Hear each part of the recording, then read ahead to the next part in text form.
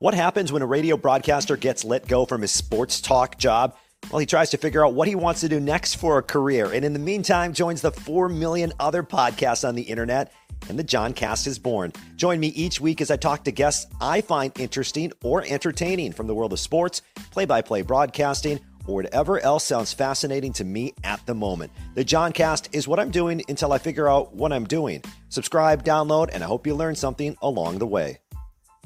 Wow, it's episode 30 already of the John Cast podcast. I can't believe it. Episode 30 is here, and we've got our first podcast. Well, no, this is actually the second podcast with three people. I apologize. I had Brian Posick and Mike Lucas on earlier, and now I've got Dennis Punzel, the Wisconsin State Journal, covers the Wisconsin Badger volleyball team, and Kelly Sheffield, he's the head coach of the Wisconsin Badger volleyball team, here to kind of give you an off-season update on volleyball. But before we get to that, I want to remind everybody, I got a lot of things going on with this podcast, fellas. So first thing is first, I'm making t-shirts with Scotty. We've got a 5-week run of sports-themed t-shirts for the sports fan in Wisconsin. And this week's t-shirt, which you can find at johncastpodcast.com, by the way, a great way to support the podcast is to purchase a t-shirt, is for all the great college fans or people who love Madison, Wisconsin. It is a tri-blend, super soft t-shirt. Here, let's take a look at it with everybody. There it is. It's got the outline of the state of Wisconsin, Madison highlighted, just to kind of, represent your city, I guess, for lack of a better description. But it's a great fit, comes in vintage red with that white state outline, city of Madison highlighted. Perfect for a game day event or just hanging out at home. Once again, you check that out at Scotty. And if you're watching on Spotify, it's right there on your screen. That's what it looks like, johncastpodcast.com. This podcast is also brought to you by Ian's Pizza. Shout out to Ian's Pizza. National Pizza Day was just the other day, and they celebrated by dropping off some fresh pizzas to their friends at the River Food Pantry. And they've always got new slices of pizza. Check out their Instagram, check out their Twitter, check them out in Madison, 3 locations, plus Seattle and Denver and Milwaukee, other locations for Ian's Pizza. And guess what? We are doing a bracket contest in a couple of weeks, whenever March Madness starts, and we are giving away a TV to one lucky listener of the podcast. You're going to get a huge big screen TV if you have the best bracket, and I will have all that information. I hope to have bracket sign up here at the end of the week. So that's what we're doing. And so get ready for that, because you could win a TV just by listening to this podcast and playing along with the brackets. And one more thing to get to. Starting in March as well, I've got another sponsor on board. It's my favorite place to go grab a margarita in town. It's Me and Julio. And thank you to Me and Julio. We'll be doing some fun promotions with them, and we'll be giving away some gift cards so you can go enjoy my favorite margarita, a Me and Julio margarita. They are absolutely the best margaritas in town. Okay, now that I got that out of the way, Kelly, Dennis, what's going on? How are you guys? How have you been since the national championship, Kelly? After listening to that intro, I'm hungry right now. And and thirsty, probably. I think I know where I'm going for lunch. I'm going to get a slice of pizza at Ian's, and I don't know, maybe go hang out with Julio down by the schoolyard or something. Nice. Yeah, doing well. Thanks for having me on. Dennis, how you doing? This is a dream come true, John. I've been waiting 30 episodes. Finally. Does it feel you almost had me on once, but then you blocked me, I think. We had some technical difficulties in Columbus. That's what you told me. I think you blocked me, but that was just, you really just wanted Lee Feinswag, but you didn't want to hurt my feelings. I just kept sending you a bad link. Kelly, how has life been since the national championship? It's we're back at it right now. I mean, that's probably an easy way of putting it. I mean, it's been cool that the recognition is still coming, and we've done some cool things with like the Packers and some of the things with the Senate and legislature here downtown. And I think we're going to a Bucks game next week, basketball. So the recognition is there, and the kids are enjoying that. But we're back in the gym, and their mentality and just how they're approaching learning, the work that they're putting on their own. It's awesome to be back in the gym. What's it like? Obviously you have a life around Madison. Do people come up to you and they say, "Hey, congratulations on the title"? Are more people coming up to you and saying, "Hey, great season. I watched the game because that happens to me, and I'm not even on TV. You know what I mean? People come up to me and they say, "Man, we loved watching volleyball." I was with family in Minnesota a couple weeks ago, and I had a bunch of people come up and say, "Oh my gosh, we watched the volleyball match. It was so exciting." And those are people that don't watch volleyball. What's that been like for you? Have you had more interactions with people like that? Yeah, I mean, it's because it's important to this, this community in the state. I mean, we've got an unbelievable fan base, and so it's a lot. It was pretty cool. We took our kids right after Christmas. We went to New York City to take them to see Hamilton, and we went to a Levain bakery in Soho, and couple people outside the bakery came up and said something. We weren't.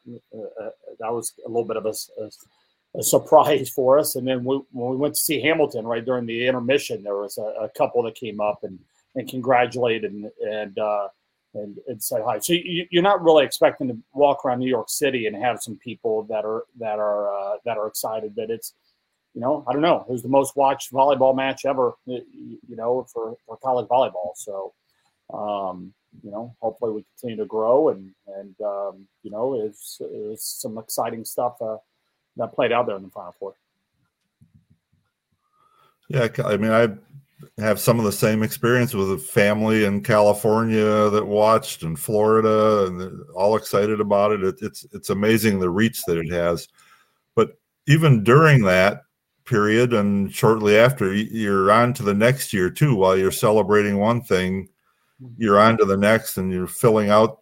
You have a lot of established people who won't be back next year, and you've added 4 names: a international player who was on board for quite a while, but people just didn't know about it. It was a tightly held secret. Yeah. And 3 transfers so far. What can you tell people the process and what those kids will bring to you as you look at a new season? Yeah, I mean, in that class, we've had Ella Roble committed for a while, and we're really excited about Ella and her future. And I think one of the dominant attackers in her class, Golce Gudikin, is I'm sure she'll be known as Gigi. Has been committed for a while, and we've got to know her real well, but. She plays in Turkey, and she wasn't real sure about how people there would feel about her coming to the States. I mean, she is a highly thought of at her position in their country, and so there was a little bit of concern about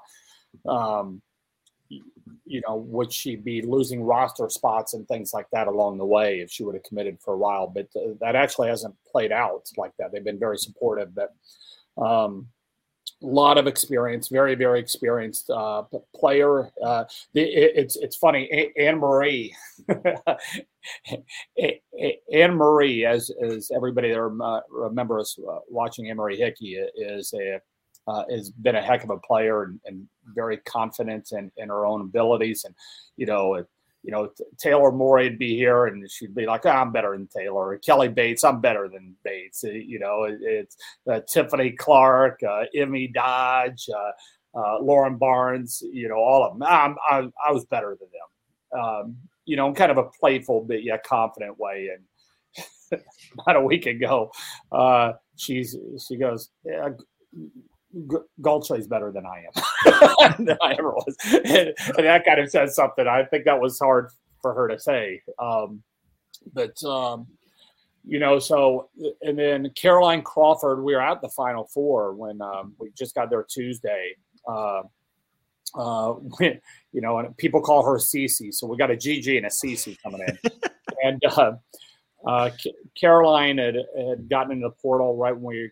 I think that Tuesday, and we got a phone call, and her and I had a short conversation. I think right when I got into checked into the hotel, and just said, "Hey, we got some things on our plate right now. I'm interested in talking with you, but can you wait a week?" And she said, "Yeah, no problem." And So we went on Saturday, and I think she committed on Monday. I think we talked on Sunday when I got back into town, and had another conversation on Monday, and just connected real well. I think she's a really good fit for us, and gives us a lot of flexibility, and is a great competitor. So super excited about her. And then as you saw a couple days ago, Sarah Franklin from Michigan State just committed to us. She'd been in the portal for, I don't know, a few weeks or so, and talked to quite a few schools and took some visits, and just fit in really, really well.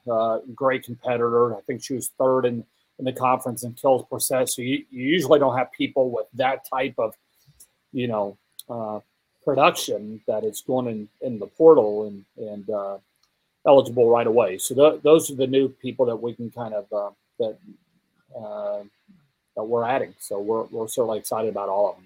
I like the nicknames. That's easy for me to say. So let's talk about Gulje, Gigi, as I might call her early on before I get the name down. So I was reading somewhere, I don't remember exactly where I was reading, about how you were watching her on film. It might have been Dennis's article. You were watching her on film, and just like halfway through, you said, okay, let me get on the horn and try to figure this out. What exactly was it about that? And what is it that Anne-Marie Hickey sees? What is it about her that both of you immediately, she hasn't even played a match, and you both, see that talent? Yeah. Her range is incredible. Her defensive range is incredible. And most people, when they're young, are really good with the stuff kind of from, let's say, their belly button on down, and they make those types of moves.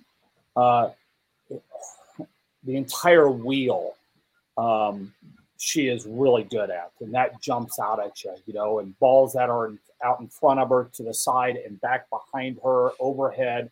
Her pursuits, she has incredible range, but yet she makes she makes plays look simple. Sometimes people can be like a little water bug out there, or make simple plays look very, very complicated. She doesn't. She she passes the ball really well with a lot of range. She gets into seams and is confident passing those balls. That I think internationally, the serves are coming. They're a lot more challenging than what is happening in the college game. And the ball that they use, that ball is really floating a lot. And so the types of balls that she is seeing is different than a lot of people her age here. And maybe her best skill is probably her setting. I mean, her out of system setting is really good. Have no idea what type of server she is.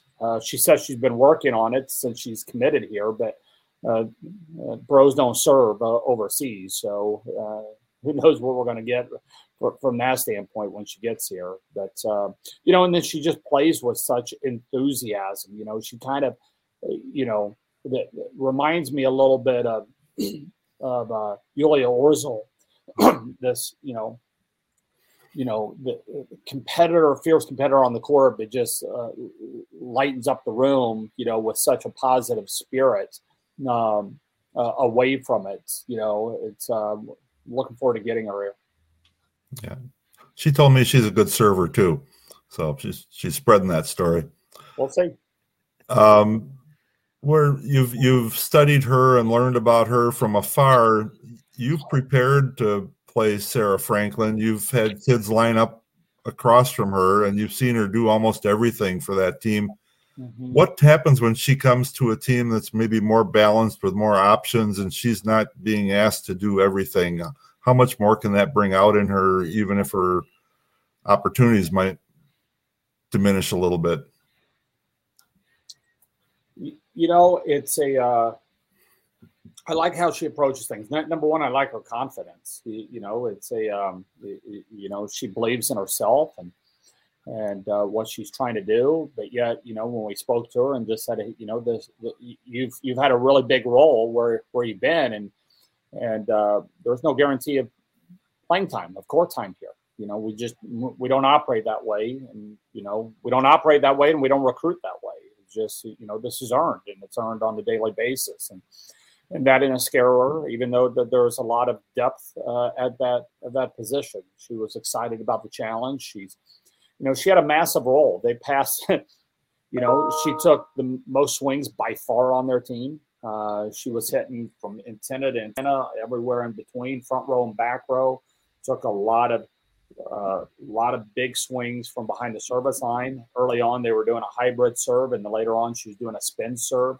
And then they passed 2 all 6 rotations, and she passed 2 all 6 rotations. So you don't ever see people passing, half the court while they're in the front row and is the team's number 1 option. I mean, it's just that's a heavy load.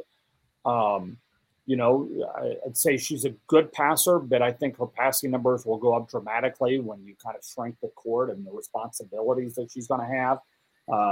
She's no fear defensively. She'll go over there and hit the floor. Attacking, she would rather take big rips than tip the ball, for sure. I think that's, she comes from a volleyball family. And I think that was put in her head from a very early age. Get up there and take big swings.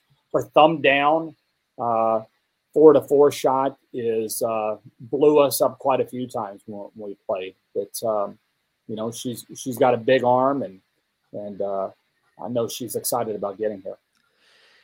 One of the things that I once again, I'll reference some of the reading I've done with Dennis and Jim Polzin, and I'm not asking you for a lineup because I'm sure that lineup will change throughout the course of a season. But I think what's kind of fun for fans is to look at who you have, who you've added, and who you've lost, and try to figure out all the pieces. What is that like for the coaching staff? I mean, is that fun to you to try to figure out now? Okay, now we've got, we're getting closer to our final roster, and now we get to put all the pieces in at the right spots.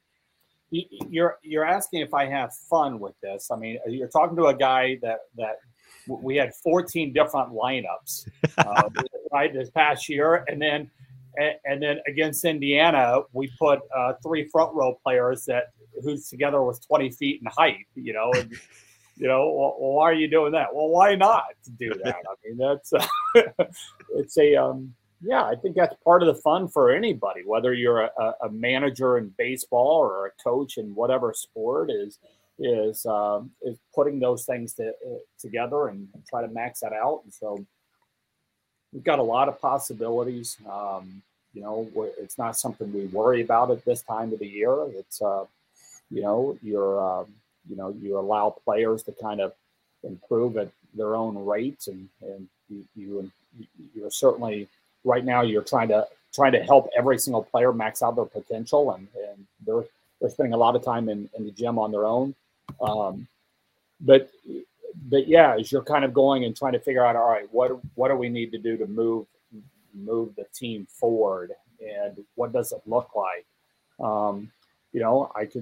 I think the first thing is, are you playing, what type of offensive system are you playing? And I think we've got the ability of running a 5-1 or a 6-2.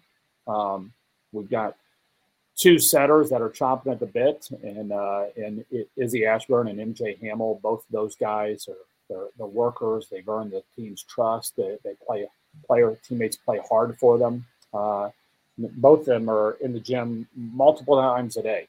I mean, twice a day, every day, just getting reps on their own. They love to rep it out. And they're very similar to the other setters that we've had in the past in that way of wanting to work. They've got their own strengths, but I think we'll have the firepower to run a 6-2. The question is the continuity. There's pros and cons of both of those.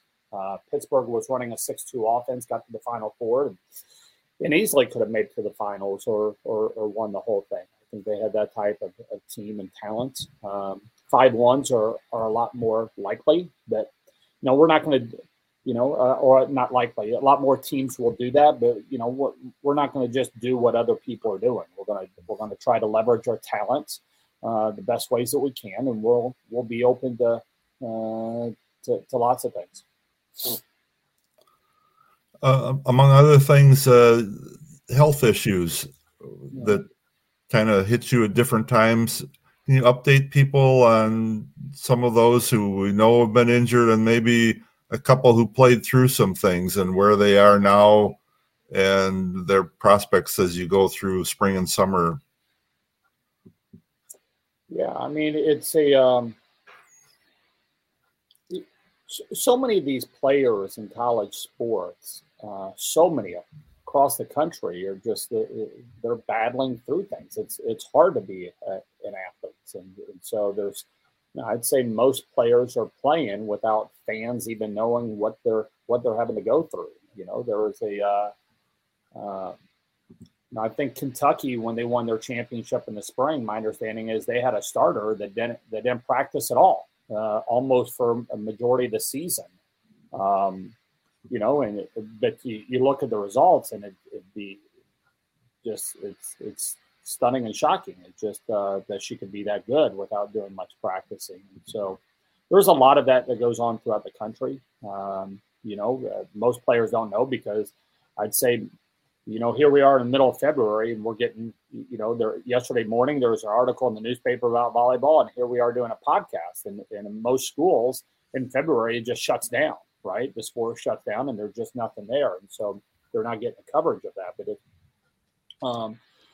we've got players that have had surgeries after the season, and we've got at least one player that is going to be out for the spring, and some others that are starting to work their way back in. That doesn't make us any unique than a lot of other teams out there. I think Orzel, I think it's known that she was playing with a stress fracture throughout the season. We kind of laid off her jumping up until this point. I think next week will be the first time that she'll be doing some explosive movements. That is, it's gone really, really well. Danielle Hart just touched 10 foot last week. I think it was the first time that she jumped, and wow. She gets up there and she touched. Yeah, I mean, John, when was the last time you touched 10 feet? I've never touched 10 feet.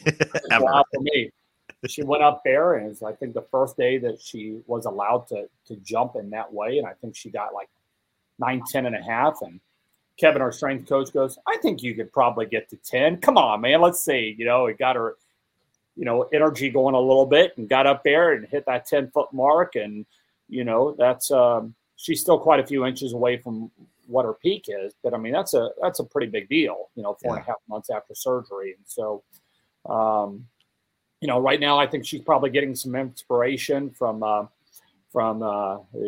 Cincinnati Bengals quarterback of, what he's been doing on coming back from ACL, or maybe she's getting no inspiration. Maybe it's just me trying to shove it down her throat because I'm a Bengals fan, but it's she's probably ahead of probably what we thought she'd be at this point. Well, I mean, because when you won the title, if I remember correctly, she worked her way out to the pile, and now a couple months later, she's touching 10 feet. Like, when you said that, my jaw kind of dropped. I'm like, I guess I don't really fully aware of the timeline, but I think that's pretty remarkable, I would think. She was doing really, really well, and then there was something that was kind of there was something that was kind of a little bit off. It wasn't anything bad, but all of a sudden she was moving real well, and then all of a sudden she's walking with this big limp. Yeah, it's like, wait a minute, that's not good. And they're like, don't worry about it, it's fine, it's all good. But how she's moving around right now and what she's doing on a bicycle, she's up there just cranking on the bike every day is you would never know right now.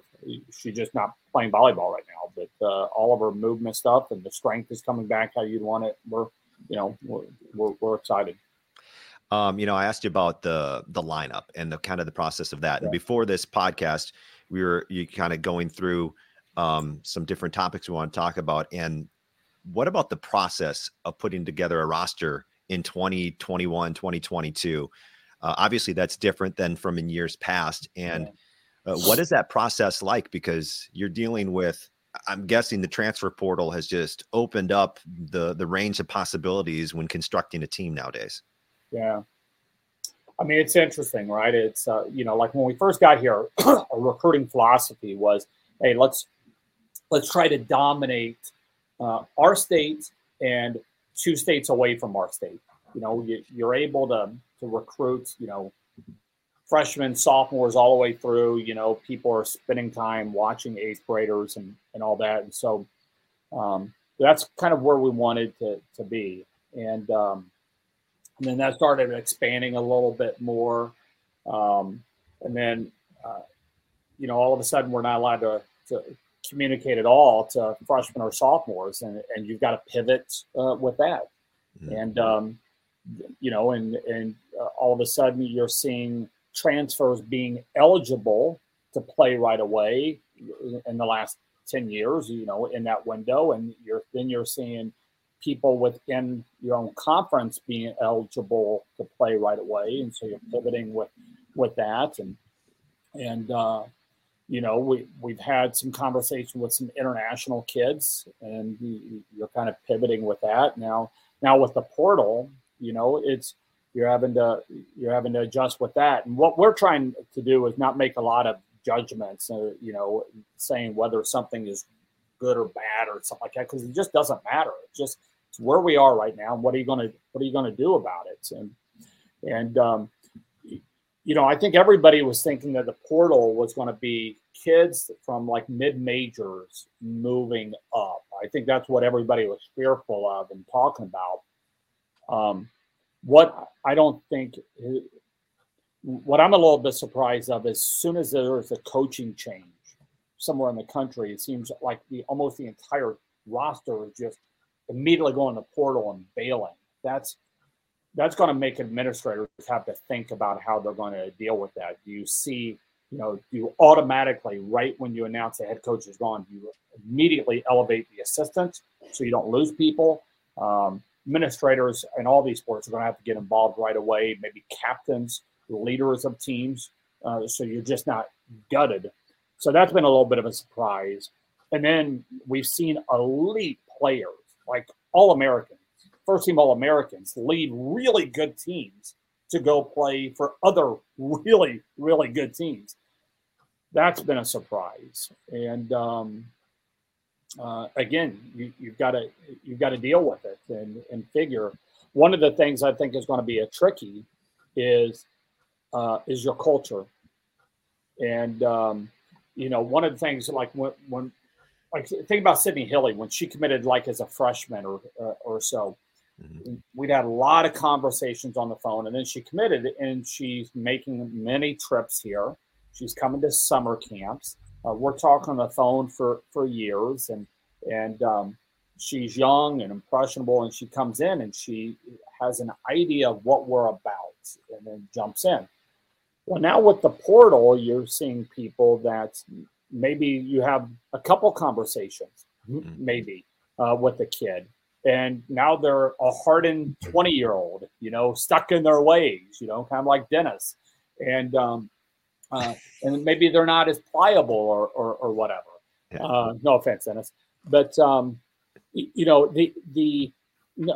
I think one of the things that we've got to be careful about is when you have somebody that has been around a program for 3, 4, maybe 5 years, and the younger people, new players come in, they tell them this is how things are done here. And now if you don't have those people that have been there for years through the recruiting process and early on, if you just have, if all your old kids are just transfers, who's helping these new ones along the way? And especially if you're a head coach and you've got new assistants, if you don't have a strong foundation of people that have been with the program for years, now your culture is at risk. And coaches are going to have to deal with that and be really effective communicators. So I don't know. There's some different challenges that I think we're all probably thinking through, but it's an exciting time. I do agree with people having the ability to move, you know, head coaches and players and assistant coaches. It's I don't know. It's the American way, right? Yeah, I guess so. It's been fun. This has been fun watching the roster just kind of come together during the off season, and whether that's through international players or a transfer like Sarah Franklin or Crawford. And it's just, and you only have one incoming freshman for next year. It's kind of maybe just a unique way in 2022, or unique year, I should say, in 2022. One other thing I wanted to ask you about, let me see if this works. I'm at the field house right now, and as you can see, I feel like the weatherman up here. Yeah, we've got this new area ready to go for 2022. If you're watching on Spotify, it's that in the upper deck and one of the end lines. And I don't know what direction. What direction is that? Anybody know what direction? So that's the north end. The north end. Okay, so this is the north end. But what else can we expect from the field house? And what do you think about this when we're ready to open this up? Because I think this is going to just make the field house even more just such a place to be, to go watch volleyball. You're having fun doing that, aren't you? I do. I am. I love it. It's cool because I can play with the green screen. Yeah. John the weatherman. It's it's going to be really cool. I mean, to be able to go up there and get food and drinks during matches, some premium seating. I mean, that's something that we've been pushing for and hoping for, and to see it coming together, especially with the things on the other side of that wall. It's been fun watching the football project and all that, and that's just gonna flow together really, really nicely.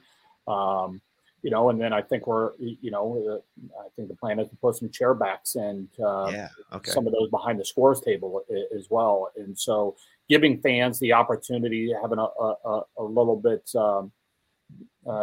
being ADA compliant as well, and some areas doing a better job with that. But I think when people get here in the fall, they'll see some changes. That'll be one of them up there. But trying to be better with giving a premium seating option into the field house is and that one certainly be the most impressive. I mean, that'd be cool. There's not.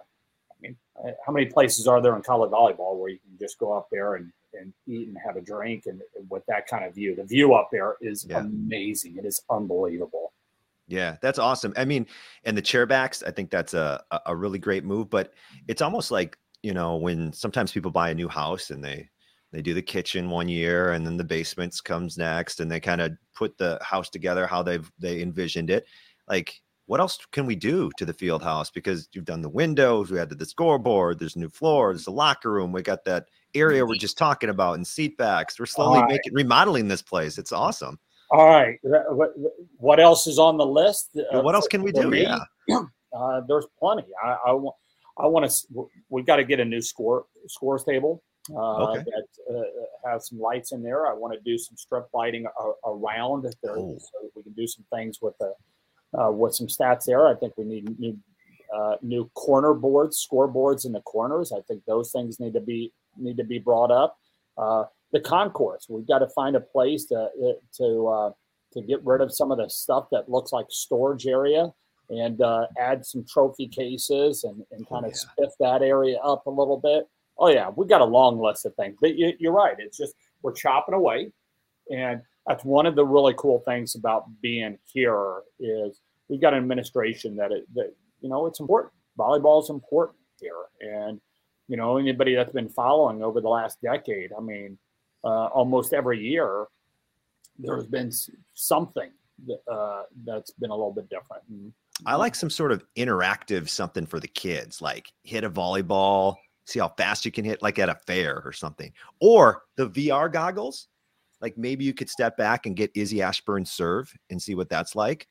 That would be fun. I don't know. I'm just thinking of fun fan experiences too. I'd like to see Dennis try to handle an Izzy Ashburn serve. I know better. Yeah. I've been scared of actually getting behind that at a practice and seeing what that's like. One other thing that is on the works, Dennis, this question is for you. All right. Can we talk about the project that you're working on? Can you tell our listeners what you're working on in regards to your next project that involves Wisconsin volleyball? Well, we're talking about trying to put a book together on this season and maybe just the growth of the program to get to this championship And we had kind of kicked it around a little in 2019, and I got some kind of inside access that year and spent a lot of time at different things. And then it came up one match short, and it didn't quite seem like the right time. And then over the last couple of years, I had a lot of people saying, you don't want to do that. It's a lot of time. It kind of scared me off. And then after they won, it just seemed like, if not now, when? And life is short. Go for it. And so Kelly and I have spent a lot of time the last 3 weeks going over a variety of things, and we'll kind of fan out from there and talk to some more people. And then I got a lot of transcribing to do, and then a lot of writing to do, and we'll see. Anybody knows a good publisher that wants to have people read about Badger volleyball, let me know. You know what? One of the things that's kind of exciting about this is that, you know, there's just very little volleyball stuff out there. Mm-hmm. You know, books. I mean, I have read more soccer books than I have volleyball books. There's just, Nebraska's had a couple, 2 or 3 from over time, and you know, there's been some things like Volleyball Coaching Bible and things like that. But you know, whether it's telling the history of programs or talking about individual seasons or things like that, there's just so little out there, and I think people would just eat that up. I know our fan base would certainly eat that up. So it's so cool to have Dennis wanting to take on this big project and have a passion for it. And, you know what you do, John, here is feeding into people's passions for our sport as well, and you know what Bianca does and things. But Dennis has I know he's excited about it. We're fired up about the project. Yeah, you just have to you're probably going to have to golf less, you know, because that's a big 4-hour chunk where you could be writing something. Get it done before golf season. Oh, that's even better. Well, plus, you know, it doesn't take that long to play golf. It's a long day. I guess so. There's a lot of hours in the day. What's the most exciting part? I mean, I know you've never written a book, but what do you think is going to be the most exciting part of writing a book? I don't even know where to begin. I have no idea what that process is even like. I'm trying to figure that out as I go here, and try to organize it in a way that I can actually make it work. I've talked to a couple people, but everybody's that I talked to has done different kinds of books, so it doesn't quite fit. I need to find the right person who's done something similar. I'm open to suggestions on things. I'm mostly, it's a curiosity to see if I can make it happen. Oh, for sure. You will. I think making the title for the book would be really fun. Like coming up with the title. I don't have one.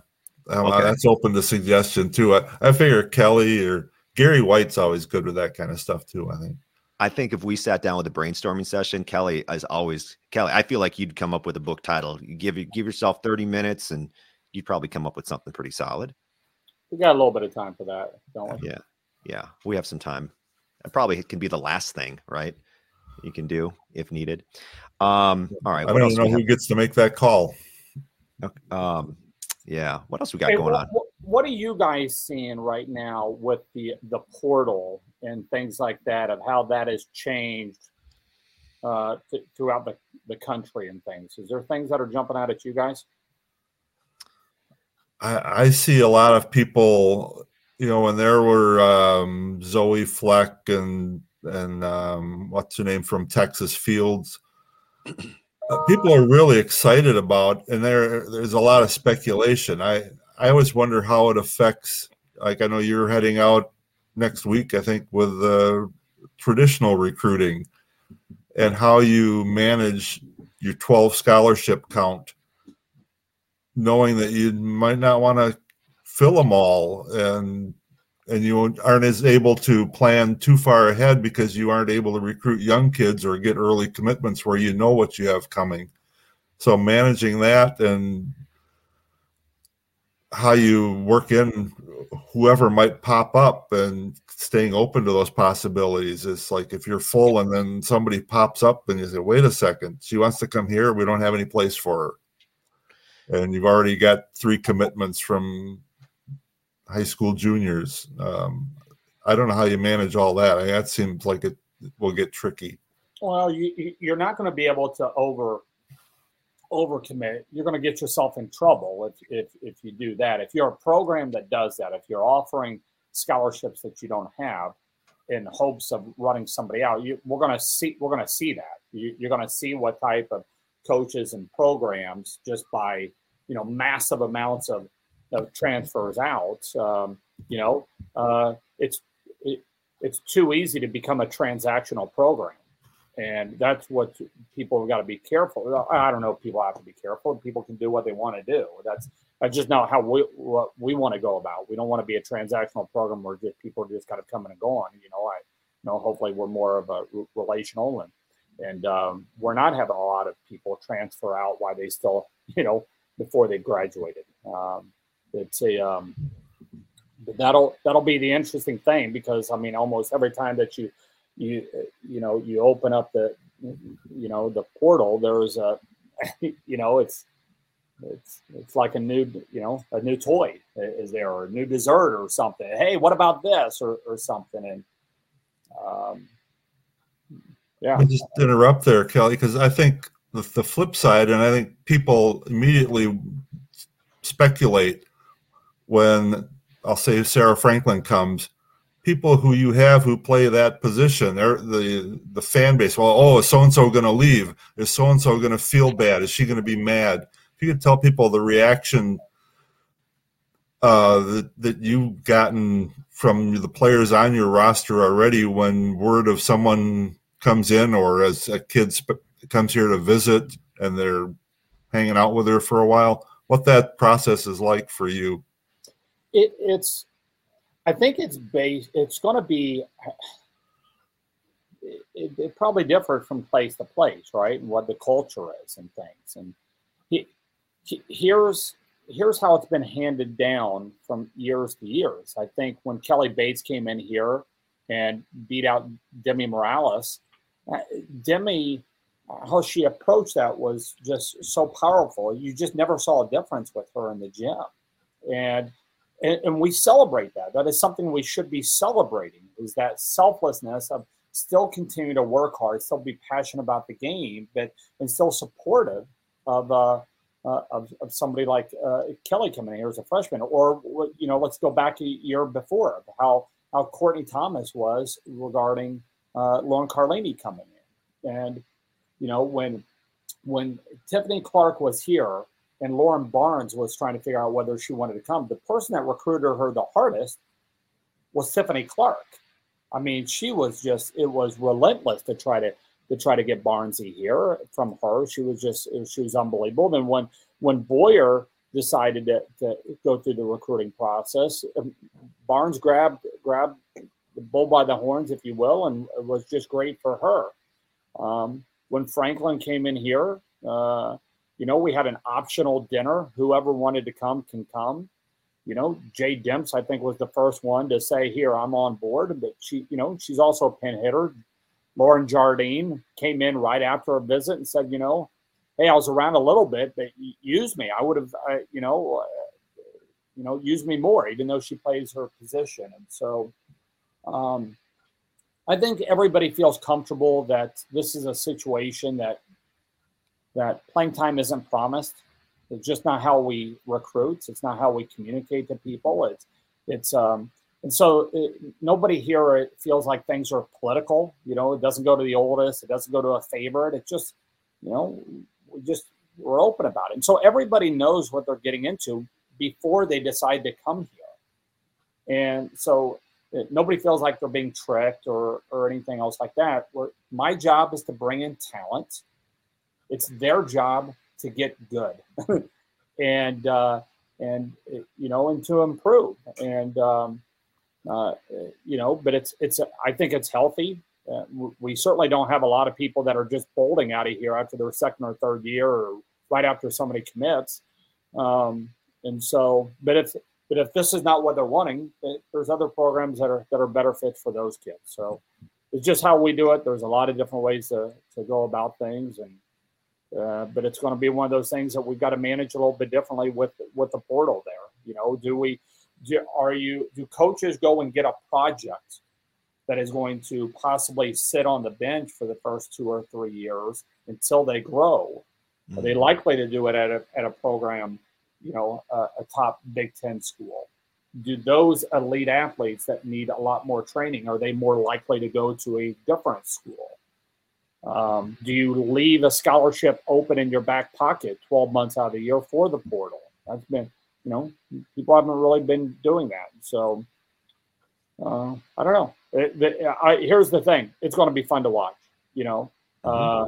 You know, I don't know how many emails I've gotten from people that have been worried about recruiting. We've got a lot of those, and just inside the offices here, we're just not. You know, we pivot, and that's our job.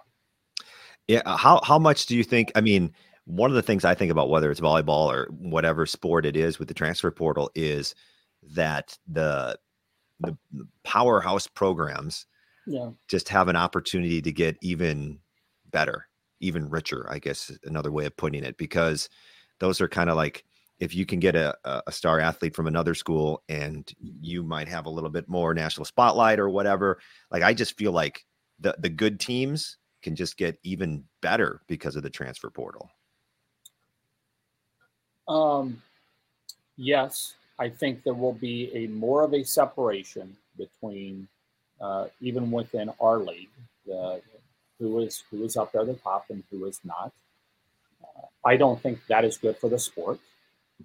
I think players being able to go somewhere where they're able to reach their dreams and their goals and do a program that is a better fit for them, I think that is good for the individual.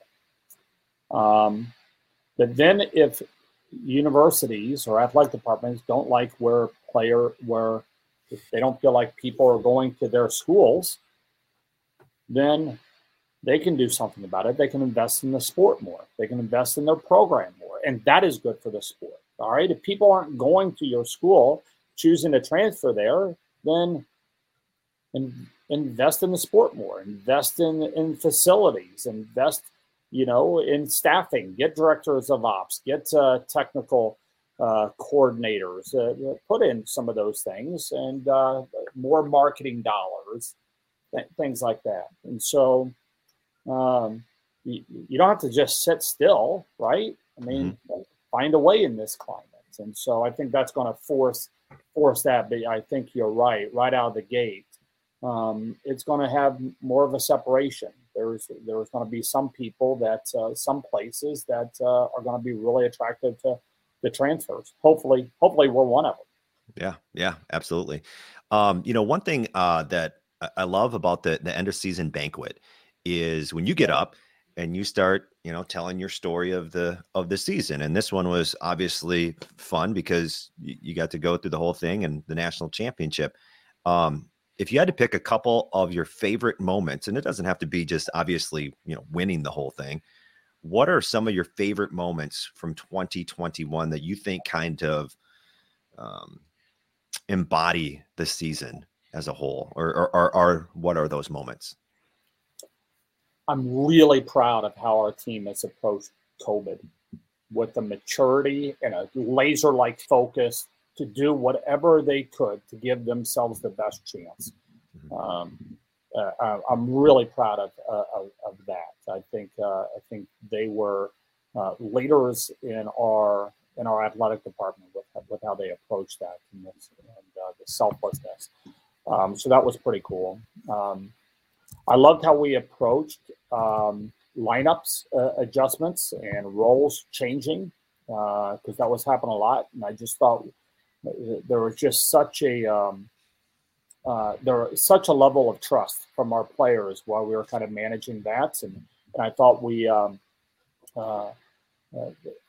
you know, how we responded after losses and the growth that will kind of happen. I really like that. Individual play, I don't know, man. It's maybe set 2, when we're in extra points against Nebraska, right? And Grace was just having a really tough time handling the ball. She was hitting okay, but handling the ball, she was just getting eaten alive.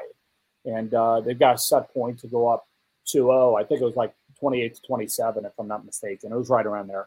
And she just sticks it, and Sid maybe took a step and a half to go to it, and we run a gap ball with Dana. Their middle goes and commits on the gap, because why would you not set Dana in this situation? And Sydney goes over the top and sets to Grace, and Grace just passed the hit a ball to the opposite corner. You couldn't have walked over there and placed any better. But what I really liked about that is earlier she had a one-on-one block, and she hit right at Rodriguez. Rodriguez was just sitting there and just puts it on, and that would have been her safe swing. In that moment, she sticks the pass, transition out to hit. The trust that Sid had to go to her in that moment, and then her not hitting her best shot right where the bro was, but to go into that far corner right there on that. I mean, it was such a gutsy, just huge, massive play. Biggest play of the match. In that certainly up to that point, at a time where she wasn't doing really well, at least what she wanted to be doing. With being in a scenario where she hadn't played the way she's been wanting to the previous couple years, toward the end of the season, all those things are kind of going on, and for her to kind of calm herself down and execute in that moment, it'll be, if not the highlight, it'll be one of the highlights of my entire coaching career. So just so freaking proud of her. Took a team to kind of get into that, the self-talk that had to be going with her at that time. And it was awesome. That was probably my season highlight, I would say. That's so cool, because there are moments in a season, in a playoff game, in a different sport, in the tournament, in volleyball or whatever. And there are moments where fans that's something a coach remembers, and that possibly, I don't want to be too dramatic here, but that possibly could sway the entire match. If Grace doesn't have all that self-talk or that confidence that you're talking about, and Nebraska goes up 2-0, I mean, that turns the tide of everything. And I think it's so cool to hear those situations that maybe as a fan we don't remember as much as a coach would. There are these things that, are you ready for the moment? When the moments are the biggest and your back is against the wall, what do you like in those things? And what is the self-talk like? Are you regulating your breathing and your heartbeat in those moments? You can't just be a bull in a china shop. In our sport, you got to work with the people next to you as well. And, and she had Yulia Orzel next to her. That was a ball. The previous ball was right into the seam and got her. And so, you've got to continue to flow and work with that other person, your footwork, to get outside, to stay in tempo on that. One of their best servers on the other side of the net, certainly for in that match. And, we've got Chad McGahey as our mindfulness coach, who spent a lot of work with not just Grace, with everybody, of being able to, when you're in the eye of the hurricane, which we certainly were, Grace was in that moment. A million people on TV knew that she was going to get the next serve. 18,000 people in the stadium knew she was going to get the next serve. And more importantly, she knew she was going to get that serve. But if you don't have an athletic department that is investing in a mindfulness coach of something that we saw a few years earlier, when you got hotheads like Tiffany Clark and Lauren Barnes and things like that, you better invest in somebody to kind of cool the temperature at times. It takes an entire team around the team to be able to get to that point, to that moment. And the athletes got to trust themselves. And, I think back to Grace earlier in her career, she'd be in those moments and you just see her, she'd do a lot of this kind of stuff, but along next to her, just, and you'd be like, Grace, relax a little bit. She's like, I am. It's like, all right, you're the only one that's buying that right now. And, to see a kid that just has the absolute, if you want others to believe in you, you got to first believe in yourself. And for her in that moment to believe herself and be able to execute with, you know, and how everything else went, it's just, you're super stoked for that. You know, another moment that I really loved is after the Louisville match. You know, Dana had some really big blocks in that match, but offensively wasn't hitting real, you know, at a high Dana Redke percentage. But Anna Smrek had herself a match. Right afterwards, Dana going and giving her a big old bear hug and saying, you know, I'm so freaking proud of you. Is, man, what a leadership moment that is that you can have your chief there, you know, showing love and appreciation for a young buck that is kind of coming up. And it was just a very selfless moment, and one of just, you know, that I hope that our program is about, is that our best players in that aren't thinking about themselves in that moment. They're thinking about somebody and lifting a younger one up. Yeah, that's awesome. That's a great moment as well. You know, kind of almost like passing the torch in a sense from Dana to Anna, it seemed like as well. So, man, this was fun. This is fun to catch up. We should do it again in the off season if you guys are down. I got this nice little setup here.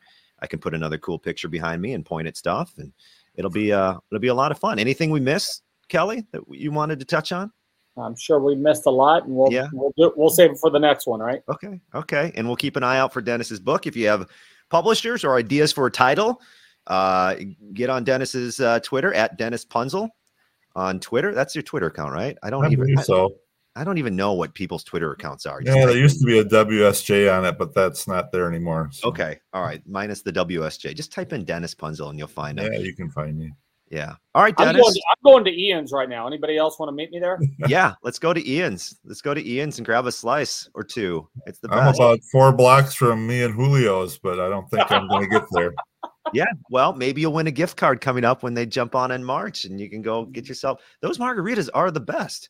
Yeah. And it's all I'm doing here with these sponsorship guys is just partnering with stuff I like. Yeah. I like Ian's, and I like T-shirts, and I like Scotty, and all right, guys. Well, we'll do it again, and thanks for the time. Thanks, guys. See ya. All right, there you go. That's Kelly Sheffield and Dennis Punzel for episode 30 of the John Cast podcast. So once again, to review, Scotty has T-shirts. The first one is this beautiful Wisconsin T-shirt with Madison right there. You can purchase this online at johncastpodcast.com to help support this podcast. And we got a new T-shirt coming out next week with another Wisconsin sports theme, plus Ian's Pizza. Look out. We've got the March Madness bracket coming up. So I will have, hopefully by the end of the week, a sign up for bracket, for a bracket you can join, and then you'll be able to get involved right away. We got to get this thing moving now, because before you know it, that first, we're not going to count the play-in games. That first Thursday game is going to tip off. And if you're not in, you can't win this TV that we're giving away with Ian's Pizza. And then me and Julio starts in March, and hopefully we can do some fun things with me and Julio, because those margaritas and the food. Oh, I always get tacos. I get the Bang Bang chicken or the Bang Bang shrimp. It's delicious. If you haven't been to me and Julio, you should go there. Maybe Dennis will be there. Maybe I'll be there. I don't know. It's fun. So we'll talk more about me and Julio in the future as well. So yeah, I think I've covered all my bases. We'll talk to you next week. I'll talk some Packers next week. Ooh, I'm working on a guest. Well, I'm still working on another guest, but I'm working on a guest that I think is just going to be so kind of out of the box. It's not sports related at all, but it's just, I don't want to say too much. It's somebody I saw online. I'm like, that guy I have to have on the podcast immediately. So we'll see if that comes to fruition here in the next coming weeks as well. But thanks for watching episode 30 of the John Cast podcast. Goodbye.